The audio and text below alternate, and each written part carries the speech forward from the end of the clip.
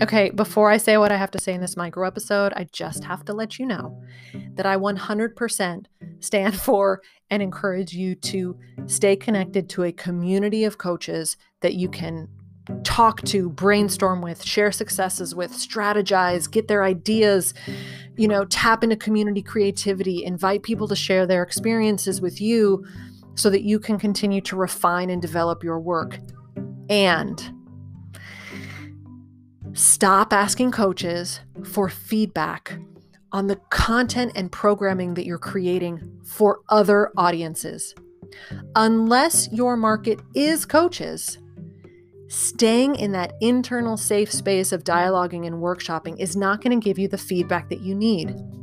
If, for example, you are creating coaching for retired volleyball players who are trying to figure out the next chapter of their lives, you need to go to those people to ask them what they think of your program. Would they buy it?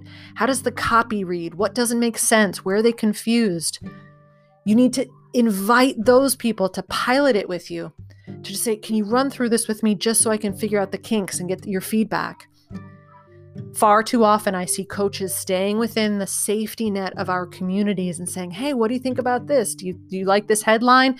And every time now I'm kind of just like, I don't know, because I'm not the person that you're speaking to. Go out and ask them. It's a very just kind of straightforward piece of advice, suggestion, encouragement. Create those conversations with your market, with the people you want to help.